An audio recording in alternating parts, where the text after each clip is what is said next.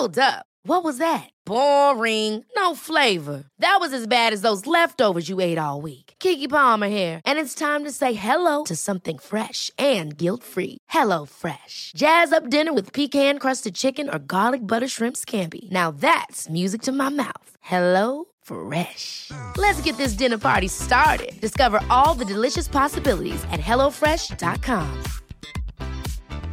Quality sleep is essential. That's why the Sleep Number Smart Bed is designed for your ever-evolving sleep needs. Need a bed that's firmer or softer on either side? Helps you sleep at a comfortable temperature? Sleep Number Smart Beds let you individualize your comfort, so you sleep better together. J.D. Power ranks Sleep Number number 1 in customer satisfaction with mattresses purchased in-store. And now, save 50% on the Sleep Number Limited Edition Smart Bed for a limited time. For J.D. Power 2023 award information, visit jdpower.com/awards. Only at a Sleep Number store or sleepnumber.com.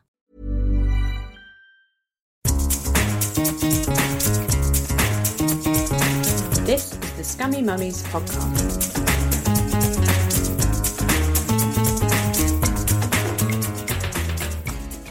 Hello and welcome to the Scummy Mummies podcast. It's me, Helen Thorne. And it is me, Ellie Gibson. And today we have Deborah James. Hello. AKA Bowel Babe. Yes, possibly the best Instagram handle I've ever heard. Bowel Babe. I mean, it's... Are you a DJ? No, well, DJ Bowel Babe. DJ Bowel Babe. Unfortunately, it's trying to mix a bit of sex and poo together. Yeah, I mean, listen, it's a niche thing, but there are people who are into it. I've been on the internet. I don't want to go on the internet ever again if it's like that. Yes. No. So introduce yourself, Deborah. Who are you? Who am I? That's a good question. I sometimes ask myself that question. So I am a mum of two. I'm 36 years old. I have to remember my age. 36 years old. I have an 8-year-old and a 10-year-old. And in my previous life, if we want to call it that, I was a deputy head teacher of a secondary school.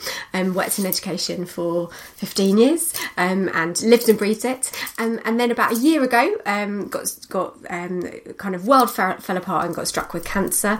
And now I write about it and very open about it and write a column for The Sun. And it is bowel cancer you've got. I mean, it would be weird if your Instagram name was Bowel Babe and you actually had lung cancer or liver cancer. That would be slightly odder. That'd be confusing. No, absolutely. I think it's You're going really up the wrong funny. path, literally. Most people, the first thing people say to me is, when I say to them, I've got cancer, they're like, is it breast cancer? And I'm like, well, no. Because that's the lady cancer. That is the lady cancer. And funny enough, Bowel Babe as my image is very pink because you would never associate pink with bowel cancer. And so when I then tell people that I've got bowel cancer, they're like, wasn't that a 69-year-old man who kind nice, of, which is always nice. And I'm like, well, no, actually, funny enough, I've met loads of girls who are kind of, hot, attractive, fit, who've all got bowel cancer. What do they expect you to say to that? Oh my God, maybe you're right. There must have been a terrible mistake. I shall demand a mammogram immediately. There's nothing wrong with my colon. It's perfectly fine. It's upside down. Yes. No, it is my tits. Chop off the wrong part of my body. It was throat, not anus. Oh, man. Oh, damn it. I think I obviously met the wrong physician, and I think he might have had a butt fetish. My father-in-law had bowel cancer, and he's the poster boy, really. He's in his 70s. That's bowel cancer. That's bowel cancer, and unfortunately, he's got an Instagram account called Bowel Dude, of course, isn't he?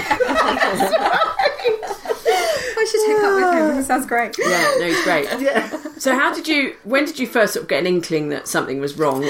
Because let's be honest, that's what everyone wants to know, really. Have I got it, Deborah? Have I got it? It's never about you. It's about me. Suddenly becomes about them. It's amazing. So I actually, can I just be really honest with you? I get now sent pictures of people's poo. Oh yeah. So I've suddenly... What do they think you are, Gillian fucking McKee? Well, suddenly I've had to Google what's normal poo, and Bristol. It's the Bristol scale. But the first thing people ask me is, well, how do you know? And I was really, really busy. I was like busy mum of two, working full time, running around, and then suddenly I started to lose weight, but I put it down to like my trying to kick ass in the gym. And then the second thing was your ass was being kicked by cancer. It turned out. And the worst thing is that I thought my ass looked quite good because I was losing weight, which unfortunately is one of the other signs. So I was losing a bit of weight. My ass was being kicked. I was bloody knackered, to be honest with you. But then every mum is knackered, aren't they? So you kind of drink a gin and tonic, and then you think it's fine. We've all thought of going to the GP and going, I'm really knackered, and then imagining him or her just laughing in our face. Like, that's, you know. I feel tired. Yeah. Okay, really fine. Have you been sleeping? No. Have you been drinking? Yes. And that's what happens. And then the big thing for me is I basically started shitting blood. And the first thing you do is you Google, what happens when you shit blood, and it automatically says you have bowel cancer, and then you have a meltdown. But funny enough, when I went to my GP and started saying, I'm passing blood, they tell you that you've got hemorrhoids. Oh, which is nice. That's not cancer. Which is not cancer. So then if you're me, you kind of have a really, really good look at your arse in the mirror, and you realise that you don't have hemorrhoids, or you can't see the bloody things, and then you keep on going back to the GP. And it was only when I showed my GP pictures of my poo, right, that they then suddenly went, oh yeah, actually maybe you've got something wrong, and then finally got referred to see something. But it is like, most people come to me and say, well, maybe it's IBS, maybe I'm just run down. But I would say if it just doesn't feel right, keep on going back, really. Yeah. Oh, good grief. So then you had the diagnosis, and what's that like? What's it like being told that yes, you do have it? I mean, so you had an inkling. Absolutely, I had an inkling, but funny enough, because it's quite unusual for somebody my age to have it. I mean, it's not unheard of. You're saying you're special, Deborah, aren't you? You're saying you're really special. Well, actually, lucky you. I thought this is brilliant. I thought, right, look at the statistics. I thought it must be 1 in a million. Everybody wants to be 1 in a million. No, it's quite common apparently. So unfortunately, damn it! In our lifetime, about 1 in 16 of us will get bowel cancer. Really? Yeah, which is so common. So if you think about that as a lifetime statistic, I was thinking, it must be really unusual. But there's about 2,500 people who, under the age of 50, are diagnosed, which is on par with kind of like testicular cancer, other cancers, which we know quite a lot about. Underpants cancers. Let's put them under that umbrella. Absolutely. And gynecological cancers as well. So 1 in 16. Well, I know about 14 other women, and now I know you, so it's not going to be me because you've got it, so that's all right, isn't it? That's how it works. That's reassuring. Thanks, Deborah. That's all right, no problem at all. But as soon as you're diagnosed, it's almost like, I look back now and it's kind of comedy but scary as hell. So you're told that they think it might be cancer, and I just screamed. I just went, I don't want to die. And then me and my husband we literally drove to the wine shop, brought the most expensive bottle of wine that we could possibly find, and got absolutely annihilated, because it's the only way you can handle it, to be honest with you. Was it obviously dreadful news, but was there one thing in particular of all the dreadful things? Obviously, then was it the worry about the chemo? Was it the worry about mortality? Like, what was the big? I think for me, the worry was my journey that I had is that actually they thought it was a benign tumour to start with, so I went very quickly in the space of about 3 months from going through lots of different tests, then suddenly finding that I'd gone from thinking it was a benign tumour and maybe I just need the fucker cut out. Yeah. Get it out, and it'll be fine. So I actually went into the operation a year ago, almost to the day. Went into the operation thinking, we'll just get this fucker out. I thought I'd be back at work like 2 weeks later, all be fine. Then it transpired that not only had it spread into my lymph nodes, when I then got referred to the Marsden, because with bowel cancer, as soon as it's gone into your lymph nodes, you need to have a bit of chemo. As soon as I then went to the Marsden and they kind of did more tests, they realised that it had gone to my lungs as well. So I went from like stage 1 with statistics being really good. If I was a woman, sometimes a woman, I am a woman. If I'm a woman in the UK and I have stage 1 bowel cancer, actually I have nearly 100% survival rate, which is ridiculous because basically it's caught really early and you cut it out. And my statistics for a 5-year survival dropped in the space of 3 months from nearly 100% down to less than 1 in 10%.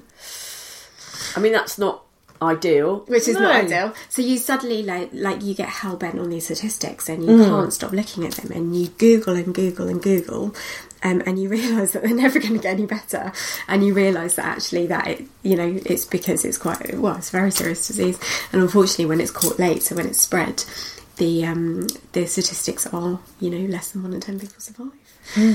which is scary when you look at that. Yeah, that is. But I'd be buying a bottle of wine, mate. Yeah. Have you anything that costs £6,000? No, just put it all in the trunk. All in the trunk. Yeah, people ask me why I still drink alcohol, and I think, well, if you have my statistics, you would still be drinking alcohol.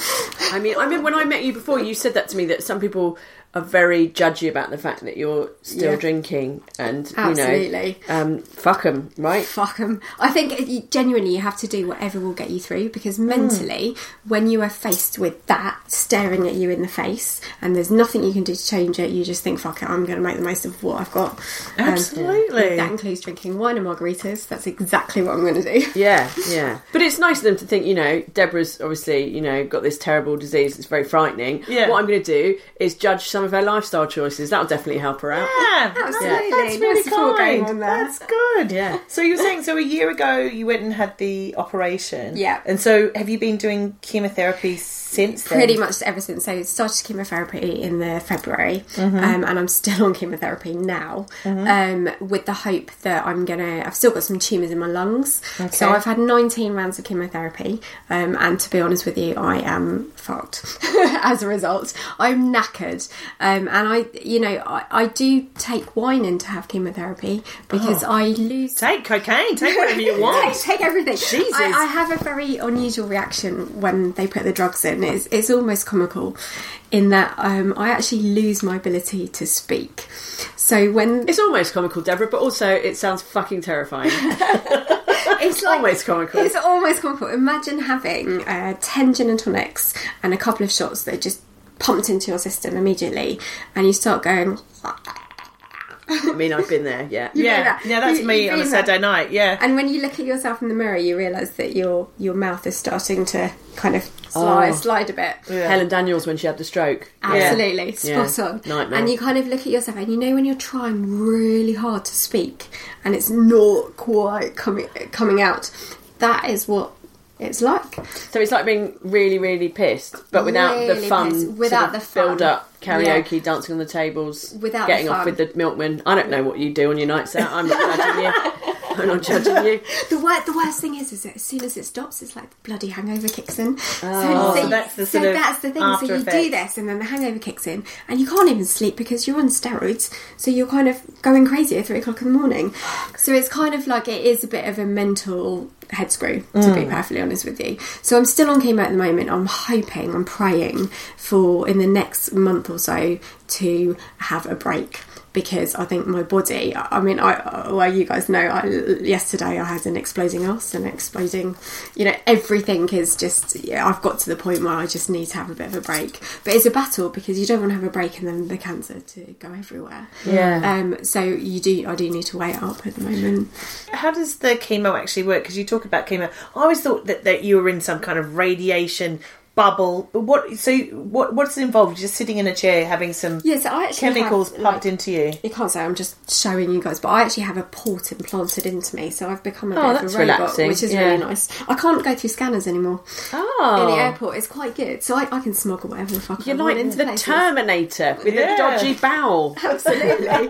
So I'm full of bits and bobs, but I have a port which is essentially like, when you have a blood test, and they draw out some blood from a needle, if they had to do that every time, or pump, when they pump stuff into you, essentially my veins would collapse because it's just too much. Is that called a cannula? Yeah, like a cannula, absolutely. Yeah. So I have a port that is directly linked to one of my central veins, and that's how I get chemo. And so what happens, you go into hospital for a day, and they just, through your port, pump you full of drugs. Full of drugs, and it's not just like the chemotherapy drugs, it's all the drugs to counteract all the side effects. So it's like anti-sickness and steroids and all these different things. And then you're mixing your drinks, Deborah. That's why you're feeling sicky. You're mixing your WKDs with your rum and cokes with the beer. The come down is hideous. I bet, absolutely hideous. And then I spend 3 days attached to a portable pump that I take around, and I can take the pump to the pub if I want to, and then I'm disconnected, and then 14 days later it starts all over again. Oh fuck. So the thing is, so again, this is a really numpty thing to say, but you don't look like a person in the movies who's having chemotherapy. She's got hair. Ellie's got hair. Long, lustrous hair. Yes. You look like you're in Girls Aloud at their prime. She's wearing leather trousers, Ellie. Yeah, she's got leather leggings. She's got a Scamp and Dude t-shirt on, big earrings. Yeah. You look very tanned and sort of healthy, and you look... You know. But this is the misconception. Right. So this is the thing that I kind of bang on about probably in my columns or whatever it is, because everybody goes, oh, you don't look like you've got cancer. And so I'm like, well, what the fuck does cancer look like? Because this is the problem. Most cancer is portrayed in this really dark, grey, like depressing way. And it is depressing and it is really hard. But not all cancer is like that, and I'm faced with, like, I've just told you my statistics. You know, my statistics are as worse as they come. You can't get any worse than mine, pretty much. But yet, again, she's showing off. You know, come on, if you're gonna have cancer, you may as well go hardcore. You know, just fucking go all out. Go, just go for it. Yeah. But in terms of like, you know, it doesn't mean that it's the first question everybody says is, well, you haven't lost your hair, and it's just because the treatment that I'm on. It doesn't make it any less harsh. Yeah. So it's just a different kind of chemo. Different kind of chemo. Yeah. But I do think it's quite important because when I look in the mirror and I look ill, you feel ill. Yeah. And you feel even worse than what you actually do. And I think, so for me, getting dressed and putting on some lipstick and feeling a bit kind of normal is really important. And I think it becomes a bit of a self-fulfilling kind of... thing. Act it, and then was it fake it till you make it? Fake it till you make it. As my husband said to me last night. No, I'm joking. Joking, of course. But if he wasn't allowed to speak during that time, anyway. Silence now. Yes. Carry on. No, left. Stop. But is there any part of you that's angry? Because as you're saying, you know, you're quite sort of late stage cancer, and you did go in and you were told it was hemorrhoids. Are you angry about that? No, I think I could be really, really angry about it, and I think I would be angry if other people are experiencing that. But I think the reality is that if I was sat in the GP's position, I would look at me and go, well, you're quite fit and healthy, you're a mum of two, of course you're knackered. And it goes back to like what you were saying in terms of, well, just go and have a gin and tonic, you'll be fine. But I do think the perception, I think it does need to change, and people do need to be diagnosed a lot quicker. But I'm not massively angry about my situation. I get angry now, but that's because of the steroids that I'm on. Right. Okay, great. So you're like the whole. Yes. Don't make me angry. Do not make me angry. I bit the head off of a parking attendant the other day. I bite the head off of everyone just generally, and then I blame the steroids, and then my husband reminds me that I was like that before steroids. I think you should have, you know, like you have the baby on board, you should have the cancer on board. The cancer on board. Do you know, funny enough, there's a button. They're bringing that out. Are they? They are bringing that out. But I was thinking, I don't know whether I want to wear it. I don't know. Might give it a go. You never know. You never know. If you get a seat, I don't mind when people think I'm pregnant. I'm very happy to sit down. Always happy to sit down. Now, so you sort of come out now as a cancer champion? Come out. A cancer chick. Mum, Dad, I've got something to tell you. I've been having these funny feelings in my arse, and yes, I'm coming out. I'm coming out of the closet. I've got bum cancer. Yeah. My name is Deborah, and I have cancer. Yes. Of the bum. Yeah. And yes, somebody did have to go up it to cut it out. Oh, yes. Wow. I mean, well, give Helen half a bottle of Southern Comfort. She'll let someone go up there just for larks. True facts, not funny. So your kids are 8 and 10. How much do they know about what's going? Because obviously they must see you. Yeah, poorly. they know everything. They see me sick, and they get really worried. Like yesterday, I was really sick, and they were really worried about it. But they also quite like Bowel Babe because they think that she's way fun than Mum. And you mean like your online persona? Yeah, they get involved. They read my columns. Because the problem is that I just thought the best way with my kids is just to be really honest with them, and really open about everything. Because the reality is that, you know, you can't hide it. You can't hide the fact that you have cancer. Especially at 8 and 10, they're wily. They're fucking wily. They know. Aren't they? They know. They've got about the it. smarts. They're on the internet. They can read, which is fucking irritating. Why did we do that? That was an error. Yeah, I'm annoyed with myself. So you can't I cannot hide anything from them, to the point that, unfortunately, I do have a bit of a tendency to occasionally take my clothes off and pose. It happens to you. If you've undergone loads of operations, you go from going, I hate my body, to going, woo, tits out, skull out. I love my body, and you suddenly become really proud of everything that's gone through. But the problem is that I then have the issue of my 10-year-old son going, Mummy, why are you naked again? And we were watching Channel 4 News the other day, and I'd done this film with somebody about Behind the Scars project, which is basically about showing off your scars, body positivity. It was amazing. And we literally just sat down watching the news, and Hugo went, oh, Mummy, I can see your tummy on the screen, and then walked out. Bless. This is quite bad. But yeah, with kids, I think you just have to be really honest and open. I don't have you told them the statistic? Have you told them what? No, I haven't. That's the one thing I haven't told them is the statistic. And I think they know it's really serious. But I mean, my oncologist doesn't know whether I'm going to survive or die. Yeah. I mean, he's more positive than I am. And none of us know, to be honest, what's going to happen. So I'm, until somebody says to me, sorry, love, your time's up, and X, Y, and Z's going to happen, I'm not having that conversation with them. I mean, do you have any idea if that is how it ends up? Will you have a warning? Do you know what I mean? Yeah, I'm hoping that I'm treated at the Marsden. They're absolutely amazing. They're in the world class. Yeah, they're just incredible, by a really experienced team who they don't beat around the bush. They're really honest with your prognosis, and they're really honest with, well, in this circumstance you might have X number of years or whatever. I haven't had that conversation with anyone, so I think until well, let's hope I never have to. No, yeah. But as my oncologist says, it's one step at a time. And my view is, if I can kick the can down the road, or if they can kick the can down the road, you just never know what's around the corner. So I could benefit from the next amazing drug, or whatever it might be, in a year's time, because suddenly something will come out. So you just don't know. Yeah. So at the moment, the chemo seems to be working. Touch wood, at the moment, all of us touch wood. At the moment, my last scan, which was in November, was stable.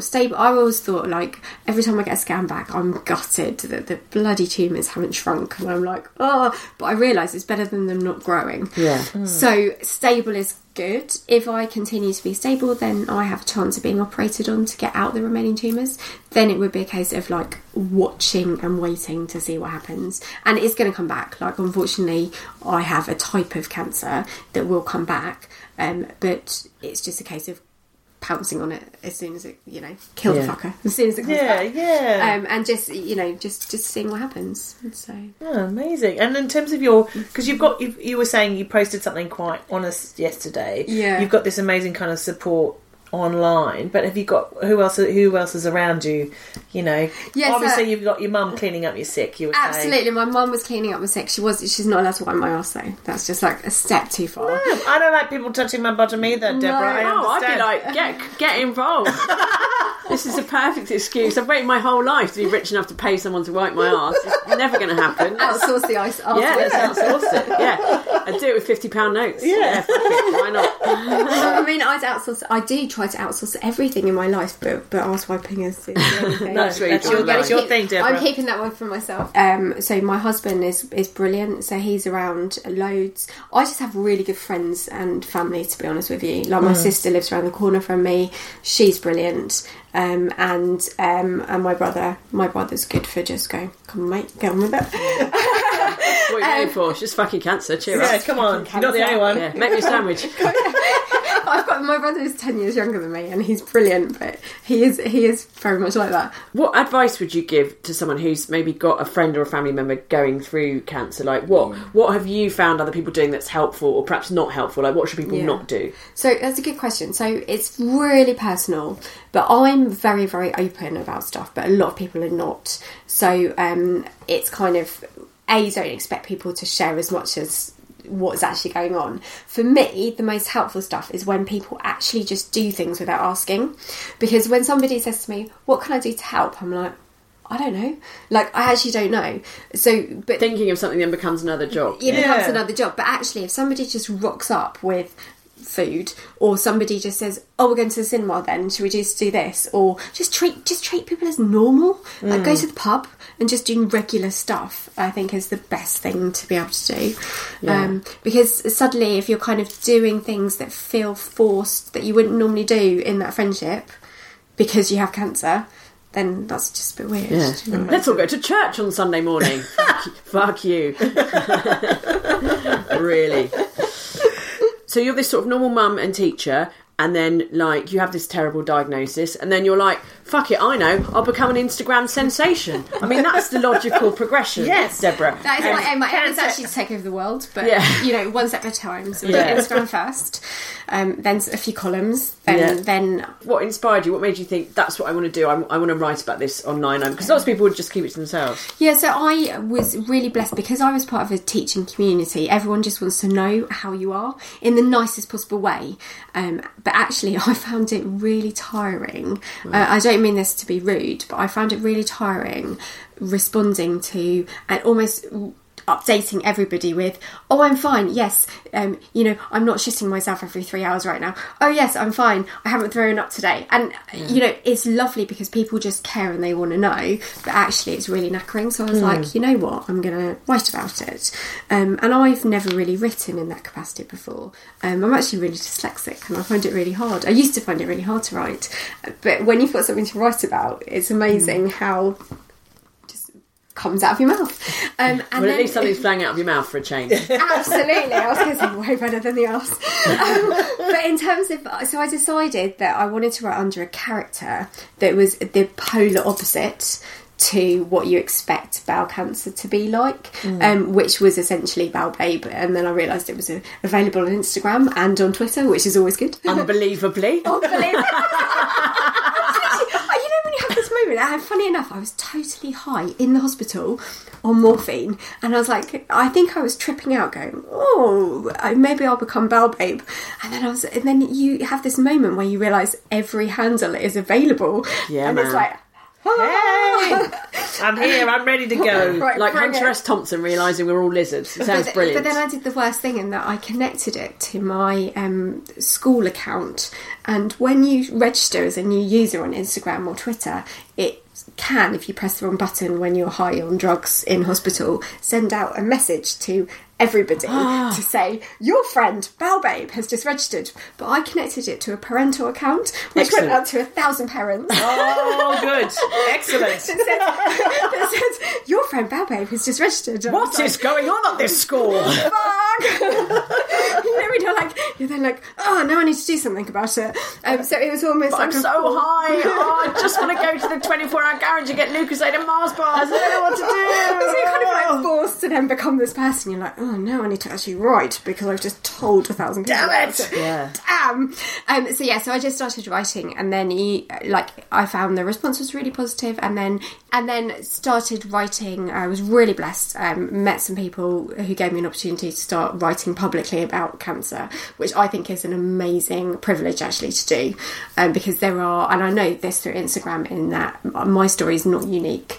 There are hundreds, thousands, millions of people. There are a million mums in the UK living with cancer at the moment, and I feel that what I say is probably reflective of what anyone is going through. So I don't think my story is different. I don't think my attitude is different. I think that I've just been really lucky to have a platform in which to write about it, and kind of just getting a response, and other people sharing stories with me about what they're going through as well, and that helps me, to be honest with you. So it really helps me when somebody says, oh, but you know, I was told I had 3 months to live and I'm here 20 years later. Yeah. That's awesome. Which is really nice. Yeah. And also when you're having a really crap day, and you post something on whatever platform it might be, and even if you get one comment or one like or whatever it might be, you know that there's another person with you. Yes. In those really crappy moments. So I do think it's got lots of positives that have come about. I found that thing is, when I had a premature baby, loads of people, everyone wants to say to you all the time, oh, my cousin was 9 weeks early, or my brother, or my dad, or my... And like, once someone said to me, sorry, you must hear this all the time. And I was like, yes, but I love it, nice. please. Yeah, please. Yeah. You know, and they say, oh, now they're fine, and now they're 7'9", and they, you know... They run the Brazilian embassy. I don't know. And you're like, yes, no, please keep telling me that. Because I think the problem is that in the media, and I know I'm part of this, is that there are so many negative stories. So really, let's face it, like that's what makes a good story, is that, you know, I was misdiagnosed and now I'm going to die. You know, that is the classic headline.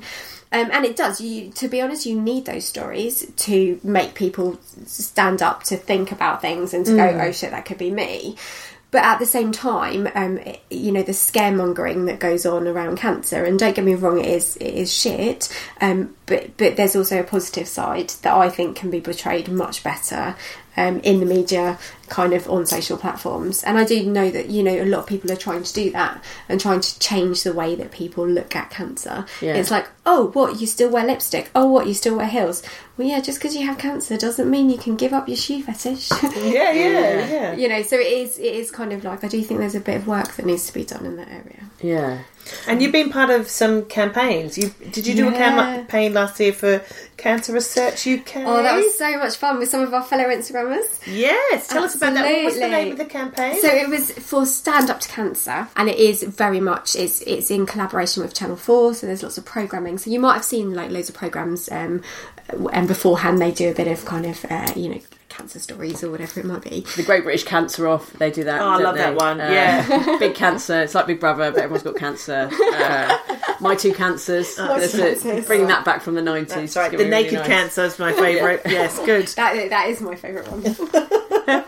So you were the Rebel Squad, and so you did this amazing dress up photo shoot. Yeah, we got to dress up in we had to choose our favourite rebel, so I choose Boudica, or Boudica. It depends how you pronounce it. Boudica or Boudica. Yes, that one. Boudica. Don't ask her. She can't pronounce barbecue properly. Essentially, I chose her because actually she rides naked on a chariot. Yes. Like waving her sword around, and I kind of figured if she was in modern day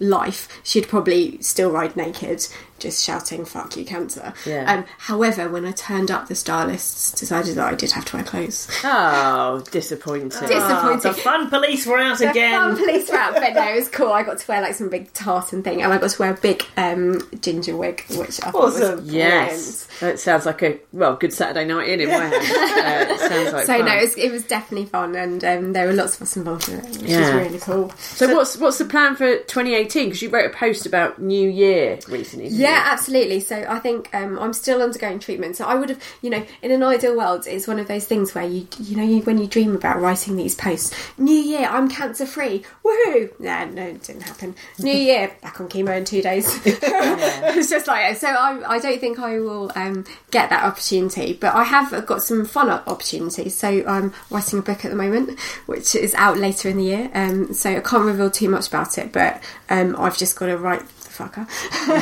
Is it about cancer? It is about cancer. It is about cancer. No, it's about golf. Oh, see, there's the link. But yeah, so that's I would say that's my project for 2018.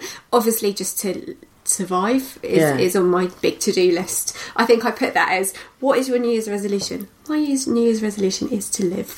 And people love, which is always a good one. And it's just to kind of just carry on enjoying life, actually, as much as I can between my treatment. And to continue to get involved. So I work a lot with Bowel Cancer UK, who I think are a brilliant charity, and Cancer Research. And I think continuing to raise awareness of not just bowel cancer, but like living with cancer and what that means. You know, unfortunately, 1 in 2 of us are going to have cancer. So if you're sitting at 8 o'clock on a Saturday evening and with your kids, and in the middle of X Factor, an advert comes on where the person is, you know, it's all grey and dull and the person's dying of cancer, or if you're a family of 4, 2 of you is going to get cancer. So that's not really... It's not ideal. It's not ideal, is it? When you're sitting there with stage 4 cancer with your kids. But I do think that we can flip that message a little bit and be like, yeah, it is really scary. But with research, with the right money, we can still make massive advances. So I think it's about changing that a little bit. How much, can I ask you, and if you don't want to talk about it, it's fine, how much do you personally think about death and your own death, and how do you feel about it? So I think about it probably too much. But I would say, so what happens is I have moments in my life where I don't think about it. Honestly, like I think I wrote a column about this where I lived with massive anxiety, like panic attacks. You know, I've done CBT, I've done everything in my past to manage this anxiety. And ironically, my anxiety was about health. And my worst case scenario when I didn't have cancer was to get cancer and to know that you might die. And then, lo and behold, what happened to me? It was almost like I had this premonition. And then, lo and behold, I got cancer. And, you know, I might now know if I'm going, you know, I might know that I'm going to die. And I think when you're first diagnosed, all you can think about is dying. Like, for me, that was the only thing I could think about. And you go into an incredibly dark place. I mean, you know, I went into a place where I didn't shower for about 3 weeks, for about a couple of weeks, and like some of my friends had to come and go, Deborah, you really fucking smell, get out of bed. And you literally go into this dark, horrible hole.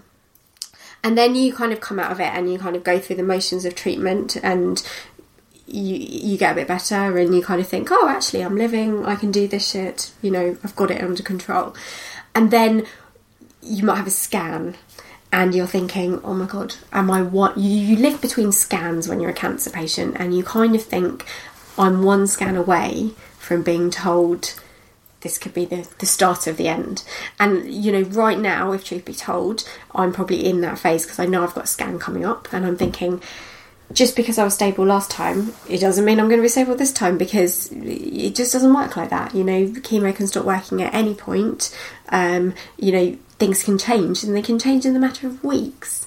And, you know, cancer is unfair like that. So you suddenly go back into this, I'm going to die, I'm petrified of dying, I'm petrified of leaving my kids. And so, absolutely, like, and then you suddenly have to pull back from it again, because the problem is that when you go into that place, you can't function. Like, you can't do anything.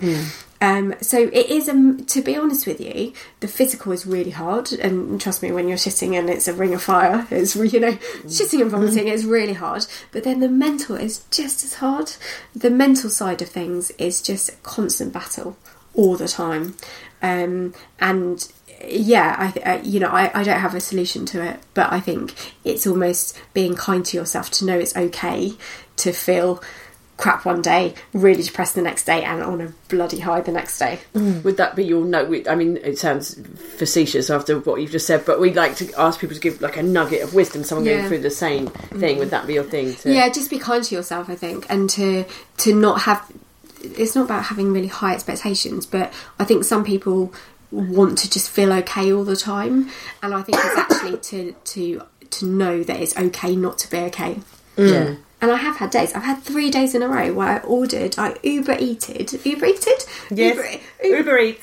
Eats McDonald's for breakfast, lunch and dinner, because that's all I wanted to eat. Fine. And I watched like back-to-back episodes of Friends on Netflix. Oh, that sounds lovely. Lifesaver. Yeah. And I was suddenly thinking, oh my God, you know, I'm going into the dark depths of depression, you know, and I was really having a go at myself. And then I suddenly thought, Deborah, you've done like X amount of chemo. Give yourself a break. Yeah. If you want to be in bed for 3 days, be in bed for 3 days. And I think, to be honest with you, that is a much better way of dealing with it. You're an amazing person, Deborah. Let me just say that. Truly. I do like a woman who can, you know, start on Instagram and write a book and have a newspaper column, and also sit around in her pants watching Netflix. That's you are our people, Deborah. She's every woman. McDonald's. I love a McDonald's. Love a McDonald's. We do. Although I'm vegetarian, can I just say that? So this is the irony. So what do you eat? Well, this is the irony. Everyone's like, aren't you vegetarian? So I've been vegetarian. So I'm the bowel cancer sufferer that's been vegetarian for 25 fucking years. I mean, the irony in all the irony, yes, ridiculous. All right, done. Yeah.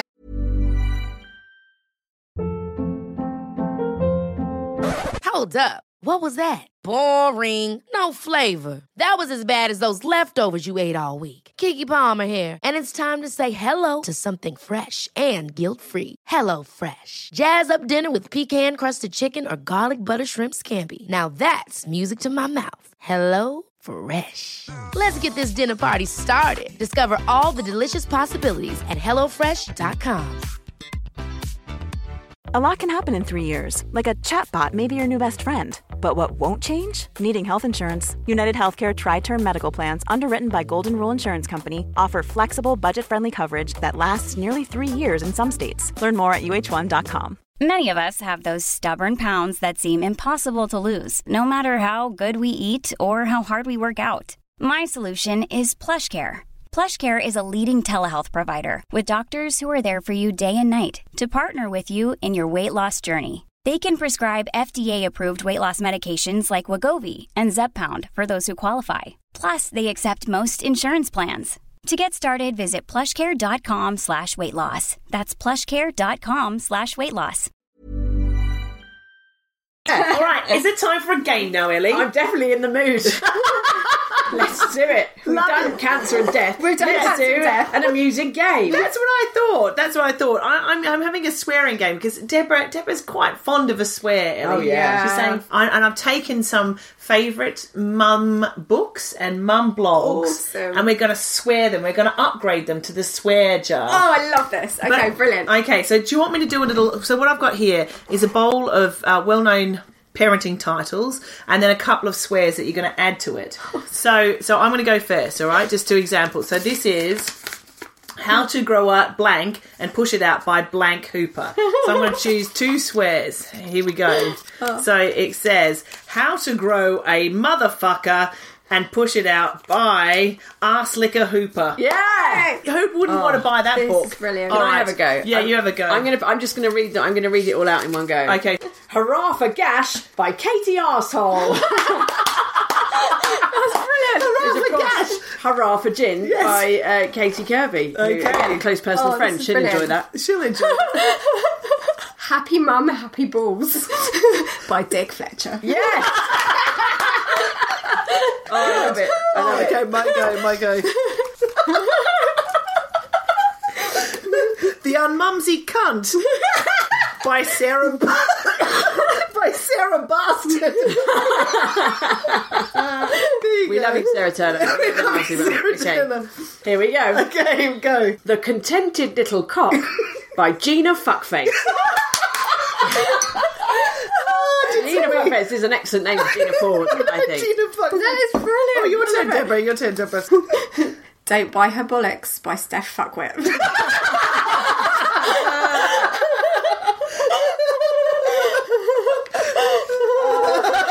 We know Steph Douglas from Don't Buy Her Flowers listens to this podcast. So, Stephanie, you're fuckwit. All right, carry on. Don't buy her bollocks. Yeah. I'm not going to be buying her bollocks. Oh my god. All right. Okay. That's such a good one. Would you guys do the last one, Deborah? Should I do this one? Why not? Why not? Letters to My Whore by Sherry Arse Bandit. There we go. Letters to my whore. You're welcome, Cherry Healy. Letters to My Whore. I would very much like to see Inside the Factory with Greg Wallace and Cherry Arse Bandit. I would be well up for that. That sounds brilliant. Great game, Thor. That is a brilliant game. Great game. Very welcome. Has anyone got a scummy mummy confession for us this episode? My only confession is that I currently have... I counted, and I currently have 16 unpaid parking fines. Oh, that's scummy. That's good. It's quite scummy, isn't it? Yeah. Why have you done that? Is it just because you just don't give a fuck anymore? Just don't give a fuck. I like that. What are they going to do? And I was thinking, could I use the whole cancer thing? And then I tried to use it, and it was kind of... Well, I actually had some comeback from somebody that was exactly the kind of comeback that I would have done. With, just because if you have cancer doesn't mean you can't pay a fine. I was like, that is a very good point. And then put it into the pile of unpaid parking fines. And I think it does, mate. I think if I, I wouldn't fucking take you to court. Jesus. I mean, really, who's got time for that? Take me to court on a steroid day and you will lose. So that's your confession, basically. You're exploiting your own cancer to park wherever the fuck you want. And I was doing it before I had cancer, and now I have a fucking good excuse. Good for you. I love it. I love it. Good stuff. Well, I think that's about it, Thorn, is it not? It's been a delight and wonderful. Yes. I don't have the right words, but thank you very much, Deborah, for thank you for having me. Thank you so much. We've laughed, we've cried, we've taken the piss out of some close personal friends. Yes. It's been a wonderful... It's like any night with girls. Yes. Thank you so much. Thank you for coming on and being so honest about what sounds, quite honestly, fucking shit. Literally. Yeah. Yes. Yes. But I think it's amazing that you're just fucking getting on with it, really. Get on with it. You don't have an option. Do you know? Yeah. You don't have an option. When you're a mum, you just kind of deal with it, don't you? Yeah. Not like parking fines, which you can just shove under the carpet and forget about. God, don't deal with them. Can't deal with parking. I'll deal with cancer. Yeah. Not parking fines. All right, fair enough. Good. There we go. Excellent. So your column is out every week, My column's out every week online with The Sun. Watch this space for a book at some point. I will start banging on about it. Just thank you for the support, actually.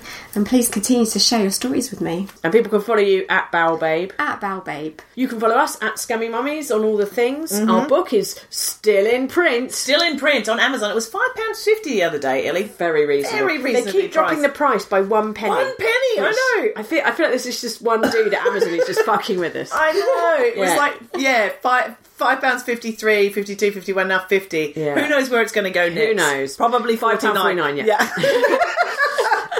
Do come and see us doing live shows all over the bloody country this year. It's crackers. So go to scummymummies.com for dates and tickets, and they do sell out the shows, so get in. Basically. That's right, get in quick. Thank you for all your support also out there, Scummy Mummies. Thanks for all your confessions and all your likes on the Instagram, etc. Yes, if you like the podcast, please rate, review and subscribe. Thank you very much. It really does help. Yes. Okay. That's enough admin, surely. Shut up, me. Yes. Shut up, you. Deborah, thanks again. You're fucking brilliant. For having me. See you later. Until next... See you later. See you don't say that, Ellie. I don't like it. Don't like it. Until next time. Bye-bye. Bye.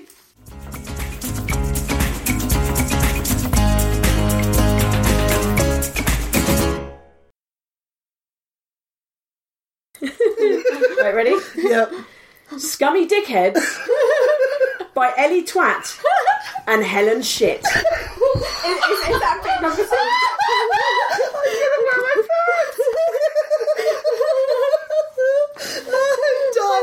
I'm dying. You're welcome.